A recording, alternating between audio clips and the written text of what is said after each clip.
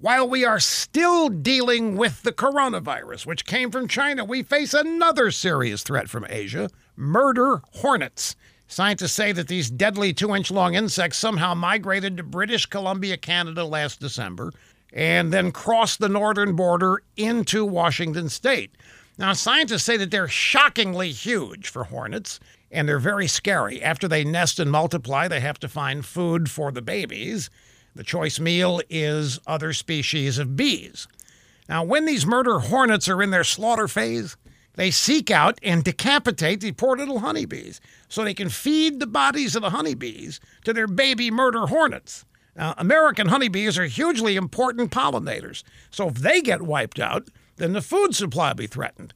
People are vulnerable too. Multiple stings from these murder hornets can be fatal. They can kill you.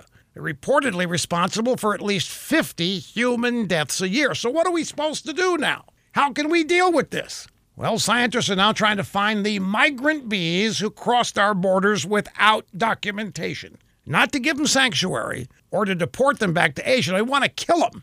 They want to murder the murder hornets, and they want to erase their future in America. So borders apparently are to be respected and protected sometimes when something like murder hornets cross the border and start wiping out a bunch of bees.